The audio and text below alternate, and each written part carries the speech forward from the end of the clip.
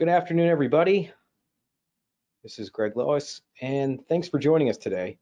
We're going to talk about how not to defend a wage reconstruction case in New Jersey.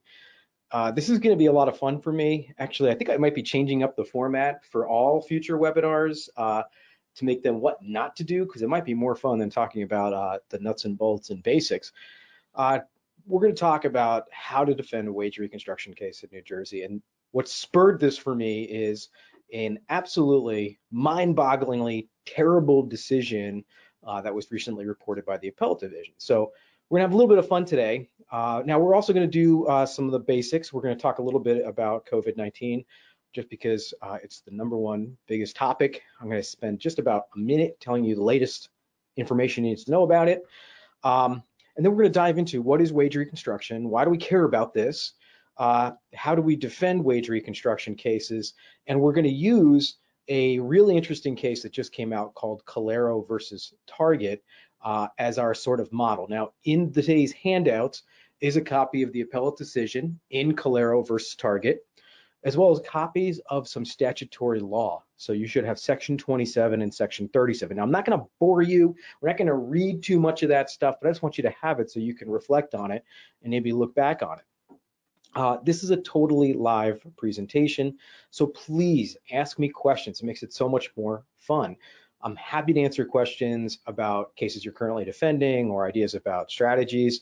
Of course, don't tell me too much so that I can give you sort of general advice. I will never say your first and last name, just your first name, so you know I'm answering your question, and then I'll dive into answering questions about these topics, or really any topic in New Jersey workers' compensation law.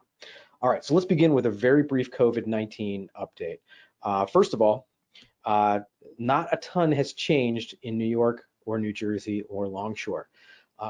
None of the states have passed any presumptions that apply to essential workers.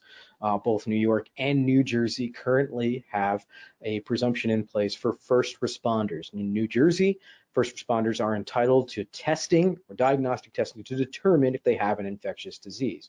In New York, first responders, and that is very clearly defined in the regulations and case law, are entitled to a presumption of compensability if there's been any specific direct or traumatic incident. And again, we're talking about a presumption to compensability, but for the vast majority of employees, they are not entitled to any presumption in New York, New Jersey, or Longshore. We've got a lot of materials on our website about coronavirus, but I know reading law firm websites is boring. So please feel free to just give me a call or shoot me an email. And we are dealing with COVID-19 claims now at scale. We've got death claims pending in New Jersey, death claims pending in New York, a large number of just infection claims pending amongst our litigation teams. I seem to have some pretty good experience, and we can share with you some practical advice for how we're defending these cases. In general, both states, our standard practice is to dispute and challenge these cases.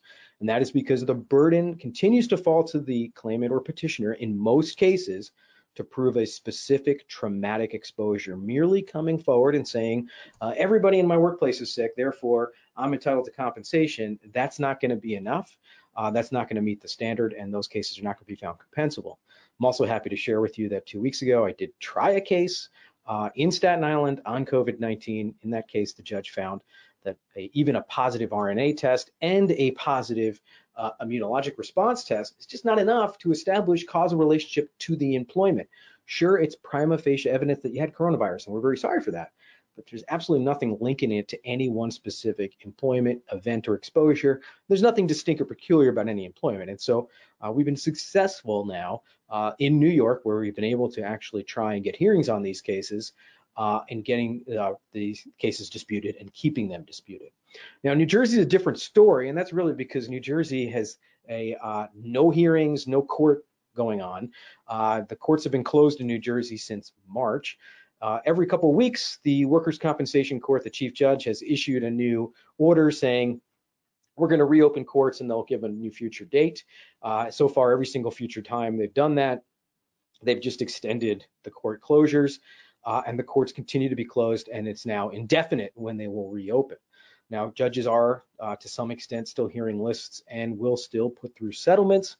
However, you should expect absolutely most substantive or dispositive motions are not going to be moving forward.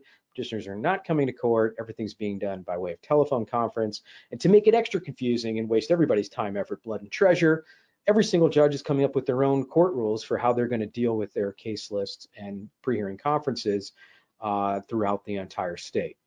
Our attorneys, my two partners, Joe and Karen, are on top of all of that. Their associates are also still handling all of our cases, and we're trying to set up conference calls and settlement conferences with our adversaries. It's very difficult. Many of our opposing counsel have either laid off or reduced hours or reduced staff. So trying to move cases forward. We're still trying, but we're not getting much help right now from the courts. So that's the status of what's going on with COVID-19. We have a lot more information on our website, but please feel free to call me if you have any questions or concerns about a specific COVID-19 case that you're handling. All right, let's move on to today's topic, and this is going to be fun. And it's so much fun putting this presentation together. You'd think something like wage reconstruction, which is so esoteric and abstract, it actually didn't even make it into the litigation handbook that I've written for LexisNexis. There's a couple pages in my handbook, which I'm hoping that everybody has. But let's talk briefly about what wage reconstruction is and when it is appropriate and not appropriate, and when we should be fighting wage reconstruction. So wage reconstruction has been read into the statute. If you Google the word wage reconstruction in the New Jersey Workers' Compensation Act, you'll find that it occurs nowhere in the statute. But over the years, case law has developed to say that reconstruction of wages from a part-time worker all the way up to a full-time worker can be done and is appropriate when there's a permanent partial disability. So what are we talking about here? The courts have found that wage reconstruction, where we kind of just make up a wage for someone who doesn't work full-time and we pretend they're a full-time worker so that we can give them the benefit of a better compensation rate or benefit for their permanent disability, residual disability, injuries, and lack of recovery. And really, we're doing this to be fair, okay? And we can all imagine circumstances where somebody works part-time, and this is how the case law has developed, where there's been two main factors. First, the person is a less than full-time worker, so they're a part-time worker. Now, the statute does not define what a full-time worker is, nor is that defined anywhere. But so what the statute says is anybody who works less than the customary number of hours in that type of work. So if most people in the employment are working 40 hours, really it's a 40-hour work week would be the normal work week. And this person is just a part-time worker if they work something less than that on a regular basis. Okay, so the first question we ask as to whether reconstruction should apply and we should give this person an artificially higher wage is, were they actually working less hours than the other people in the employment? Now, there are many employments which are only part-time, or they're only going to be a couple hours a week. And if there's nobody in that employment who's working at full-time, well, guess what? It's a part-time position. There is no full-time. We wouldn't even consider wage reconstruction. And what about people who are choosing to do part-time work? So we have a normal 40-hour week, but they're choosing to work 10 hours a week, and they've done that consistently for 10 years. Yes, those are the types of people who could argue, you know what, my wage should be reconstructed to a full average weekly wage, because there are people here working 40 hours a week, and for whatever reason, I work less than that. So they meet that first part of the test. Now, the second part of the test is that there has been an impact somewhere on their future earnings. And I want to be very clear about that. The law specifically, as it's come out in the case law, says there has to be some sort of impairment of their future earnings ability, not current, but future earnings ability. And we get there through some twists and turns, because again, this is nowhere in the statute, but there is case law. I'll give you an example where wage reconstruction does not apply, okay? So in the case of Katsouris, this is the most famous case. Case is now 20 years old. We have a part-time newspaper delivery person. Okay, I'm not going to say delivery man or newsboy because that would be sexist. And you'll see why that joke's going to pay off in a couple slides from now. So this is a newspaper delivery person who's working 3 hours a day, 7 days a week, delivering newspapers. She also has a full-time job, and in that full-time job, she works as a secretary, and she works a normal 40-hour work week. So she's injured doing the newspaper job, and she brings a whole litany of complaints and injuries that she alleges, and says, now I'm entitled to wage reconstruction, which would really increase the settlement that she was going to obtain for the injuries she sustained while working as a newspaper delivery person. Well, the defense in that case said, wait a second. Yeah, she meets the first part of the test. She's only working 21 hours a week as a newspaper delivery person. So it's less than the normal 40-hour work week for people who work in that employment. But, Judge, she can't satisfy the second part of this test. And the second part of this test is it has to somehow impair her future earnings ability. And Judge, there's been no impairment because she's lost no time, or she's back to working as a secretary her full 40-hour week. And so in that case, the judge of compensation was affirmed in saying, no, wage reconstruction does not apply, right? Because you don't meet both parts of the test. Okay, so wage reconstruction is appropriate in certain types of cases. Those cases are where the employee is working less than full time, where the injury diminishes or impairs their future earnings potential. Now, I'm going to give you a different case. This case is called Torres. And this case is also a newspaper delivery person. In this case, Torres comes from, I think, 1973. And what's interesting in this Torres, first of all, Torres is a minor. And throughout the record, he's called a newsboy. Okay, again, they've gendered him, but he was a newsboy. We'll call him a news delivery person. He's a minor. He's working part-time. He's only working a few hours a day, and he's working 7 days a week making newspaper deliveries. And he's able to show some meager earnings, and it's not that much. And he comes forward to the court and he says, but yeah, Judge, I got very disabled in this accident, 15% loss of use of my arm, Judge, and this is going to impair my ability to get a regular job. I'm a minor right now, by the way. This was my part-time job I did while I'm at school, and now I'm not going to be able to get a regular job or work as a laborer or do other things because of this impairment. Well, in that case, I said, you know what, you satisfy both parts of the test. So test number one is, do other people work full-time? Is this a less than full-time employment? Yes.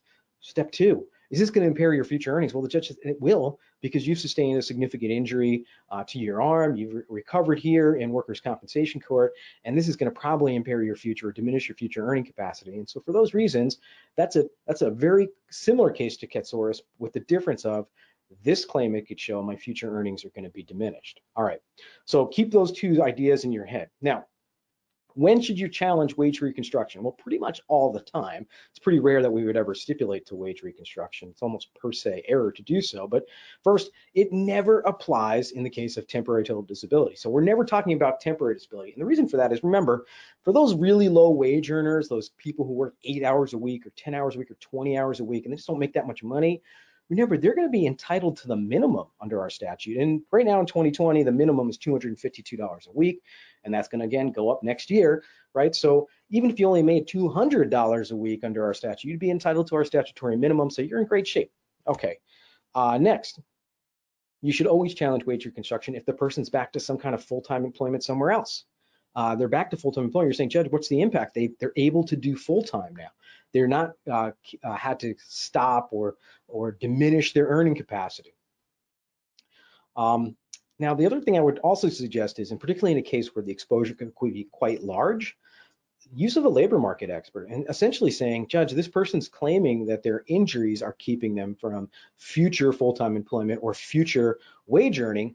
But Judge, we were able to go out and find 6 jobs for this person that could accommodate their restrictions and would pay them full-time earnings. So there could be circumstances where you'd actually want to get a labor market expert to come in and really educate the judge and say, look, just because they don't have a job in the same industry or doing the same job, they can't do that full time. Well, here's 6 other jobs they could do, or here's some other accommodated work they could find. Okay, so I think that's the best practices for how you should defend wage reconstruction.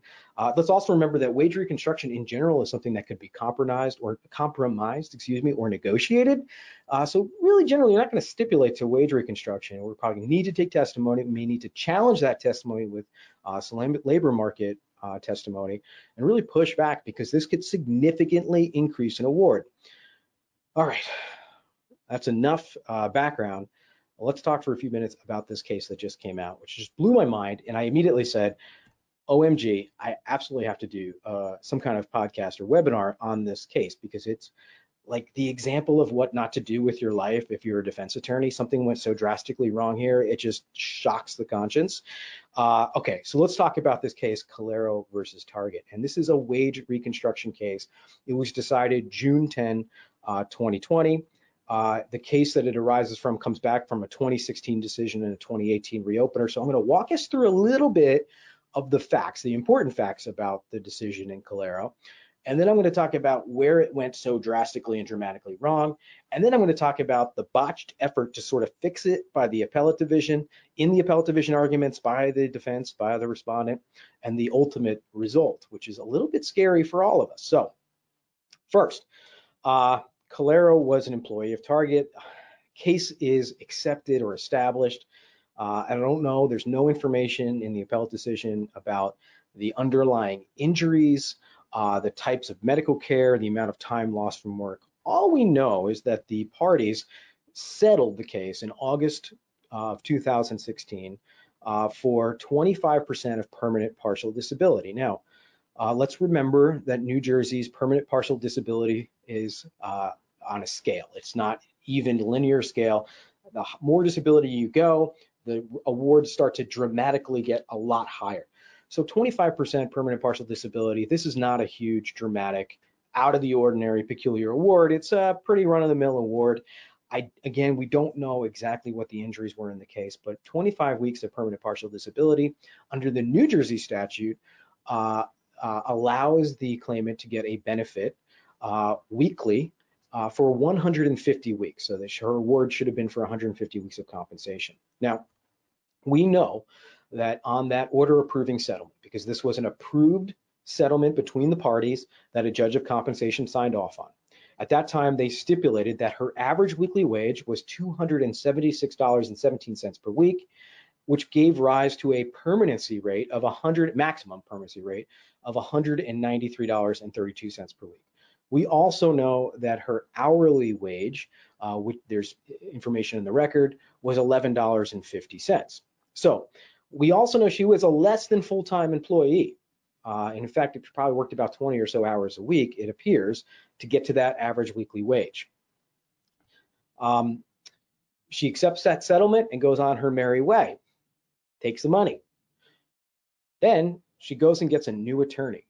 So this is a pretty rare thing to have happen. Usually we see the same petitioner stay with their same attorney who got them money. Something strange happened here. She went out and got a new attorney. It seems like that new attorney said to her, you should have gotten more money. Your counsel should have argued for a wage reconstruction. And so they do something interesting, which is they file a reopener. Now, a reopener is a modification of a prior order or award. And I put the case law or the statute in today's handout materials for Section 27, which controls when anyone can file a reopener. Interestingly, both the defense or the claimant can file a reopener in New Jersey, and all that's required is a material change in condition. So we can imagine a situation where a year after they accept their award for total disability, we learn that the claimant is now competing in the 2021 Tokyo Olympics and is perfect and back in great shape. And we say, wait a second, why are we still paying this total disability award? Let's file a reopener. So the defense can do this. More typically, and again, 99 times out of 100, that reopener is claimed by the petitioner. And what the petitioner has to show is a material increase in their restrictions. And if they can show a material increase or a change in their circumstances, which means that their original injury is somehow more disabling, they're entitled to more compensation. Now, what really happens in New Jersey most of the time when a claimant files a reopener is we resolve the case by way of lump sum dismissal by way of a Section 20. And it's really because the burden of proof falls to the petitioner to show that their condition has materially worsened, and they're rarely able to do that. In this case, they filed a reopener, but they filed a reopener to say, Judge, my wage was not correctly computed at the time of that original settlement 2 years ago. And now, Judge, I'm entitled to more money because my wage should have been $460 a week. We should have taken that $11.50 I was earning and multiply it by 40 hours a week, which gets to $460. And Judge, that's what my award should have been based on. Essentially, they're trying to double the award because the wage basis for the award would have doubled. All right, so this is something significant. I don't have the exact numbers because it's not found in the appellate division decision, but the difference in these two demands, or from the original settlement to what's being demanded in the reopener, is about $30,000 in difference. So here's a claimant who's accepted their award, got paid 2 years later comes back, you know what? The basis for calculating that award was wrong, even though I agreed to it and signed off on it, but now I want double. And does this by way of a reopener application. Judge says, okay, I'm going to listen to it. And the claimant comes in. Claimant comes in and testifies. And she testifies basically to just bald assertions. So if you go into the printout that I've sent everyone, or I included, we're on the second page, we're in the fourth paragraph down, and she says, I considered myself a full-time employee, but before the accident, my hours varied. She says sometimes she worked more than 40 hours, but other times she barely worked more than 20 hours. She attributed fluctuations in her filling in for other employees when they could not appear for work as scheduled. She confirmed that most of the time when she worked, it was more than 40 hours. In response to further questioning, she confirmed that she was always available at least to work 40 hours a week. So when I read this and I say to myself, well, that's just her bald assertions. Now, 2 years later, she's claiming, yeah, many times I worked less than 20 hours or around 20 hours, but sometimes 40, but I would fill in for other people. And by the way, Judge, I was at least available to work for 40 hours. That's not the standard. So that's kind of insane. What happens next is actually even more insane. The defense offers absolutely no challenge to any of these proofs. So this to me is a very simple cross-examination of the claimant. I mean, here's best practices, I think. You cross-examine the claimant and you simply say, okay, I have all your wage statements here. Let's go through week by week. And you just go through and you establish why she's not entitled to wage reconstruction because she had average weekly wages or earnings of XYZ. And then the second part of that, right, the second part of the question is that somehow her current loss of wages would be impaired or was somehow diminished by her injuries. So it's unclear from her testimony if she even is a part-time worker. She's claiming she's 40 hours. Who knows? There's nothing that seems to refute that. But then the next step here would also be, okay, well, now you claim you can't work 40 hours. Your disability that you settled by way of order approving settlement is only 25%, which is really a minor overall disability. That's not huge. We're not talking about somebody with a 50+% of disability. Again, our schedule of disabilities in New Jersey goes up in a nonlinear way. That as you keep going up, again, at 33%, for example, there's a huge bump in the dollar benefits. And it's really, we're not looking at a huge case here. And again, we don't know the exact underlying contours of the medical, but it doesn't seem that dramatic to me. Anyway, the judge then makes a decision based on uncontroverted evidence and says, you know what? You're entitled to reconstruction just based on what you've told me today, and doubles the award. At that point, in your defense, you should be doing a motion to reconsider. You're screaming, yelling, pounding your hand on the table. I don't know if that was done. I don't know what arguments were made. Certainly some arguments were missed, and we'll get to that in a second. But what they do, which is correct, is they then file an appeal. So the appeal is then filed saying, whoa, this case is not ripe for reconstruction, and we should not have done that. The judge was wrong. So the first thing that the defense argues in the appeal, and I think this was correct, and they should have done this, is they argued Section 27 should not apply, that this case should not have proceeded by way of a reopener. And their argument comes basically from the statute itself. The statute says a reopener is appropriate when there's been a material change in condition, when the person's condition has worsened so much that their disability has increased. That's when you reopen a case. You generally don't reopen a case 2 years later to say, oh, by the way, I'd like to have the wage reconstructed. Okay, that's something that we would consider to be subject to the compromise of the original settlement. It's the very terms of the settlement. I mean, if you're a defense counsel or plaintiff's counsel and you're settling cases, but you're not really 100% sure on what the wage is, you've gone really way off in the woods. I mean, what's the thing that drives the entire exposure in a case from the defense point of view? The person's average weekly wage. How is the claimant's attorney going to get their fee? It's all going to be based on the size of the award, which is going to be mainly based on the average weekly wage plus the degree of medical impairment. There's not some other third thing we look to. So, that's something crazy to come back 2 years later and go, oh, by the way, the entire basis of this settlement that I voluntarily entered into, that I got on the record and stood in front of the judge and signed my name to and said, yes, I understand this is voluntary. This entire award is subject to something I really didn't like and now I want to redo. And so I do think that that's a good argument. You should have raised Section 27 and said, Judge, this is not appropriate for a reopener. This is really an appeal. Or at best, Judge, this is a let's undo the order because it's based on fraud, or misconcealment, or some kind of mistake, or some kind of mistake of the parties, something that somebody was misled. But Judge, that's not what happened here. The appellate division says, great argument, but you didn't raise it below, so we're not going to get to it. All right, so that's the example of defense counsel's asleep at the switch in the trial, doesn't raise these legal defenses that they have, which again, I think are quite powerful and quite could carry the day. Not raised below, the appellate division says, sorry, you didn't say it down below. Now you've lost your opportunity to bring that defense here in the appellate division. Yikes. Okay, next. The defense argues in their oral argument, and sorry, not their oral, their written argument, that the trial below was unfair and that the judge only considered, I guess, the opinion of the claimant, and which was just based on her statements. Again, there's no reference in the record to anything else being submitted, not really any challenge to the claimant's burden, no proof seduced. It doesn't look like there were any witnesses brought on behalf of the employer. And now in the appellate argument, the employer says, that's not fair. We shouldn't have done that. Well, yeah, answer, you shouldn't have done that. You should have brought some proofs when you go to court and someone's going to testify against you.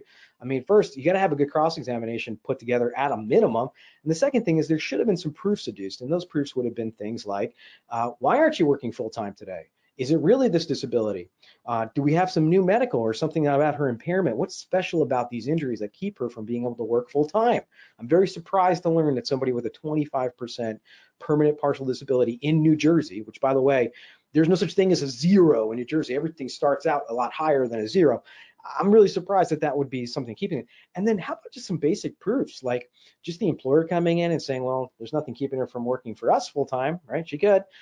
Or if that's not going to work out and maybe they can't accommodate, maybe there isn't a position, maybe she's been separated from the employment, so we don't know what she's been up to. Let's do some arguments about a labor market survey at the least, and maybe some job placement help. Again, you're looking at a settlement here that's about to double on you. It's probably worth it to go out and spend a few $1,000s and get a consultant or a vendor to try to see what kind of positions this person could fill in the general marketplace. So they made this argument, hey, judge, the whole trial wasn't fair because we didn't make any arguments. And the appellate division just smacks that one down and says, no way. If you guys don't do anything in the hearing below, then when you appeal, you don't get a chance to get a do-over. Okay, so unfortunately, that didn't work out for them either. All right. Remember, the proofs required by the claimant in showing reconstruction are two things. One, I was working less than 40 hours a week. Okay, maybe she'll be able to show that. It's not even clear for me from the record she can show that. But then two, really, but for this incident, I would have no impact on my future earnings.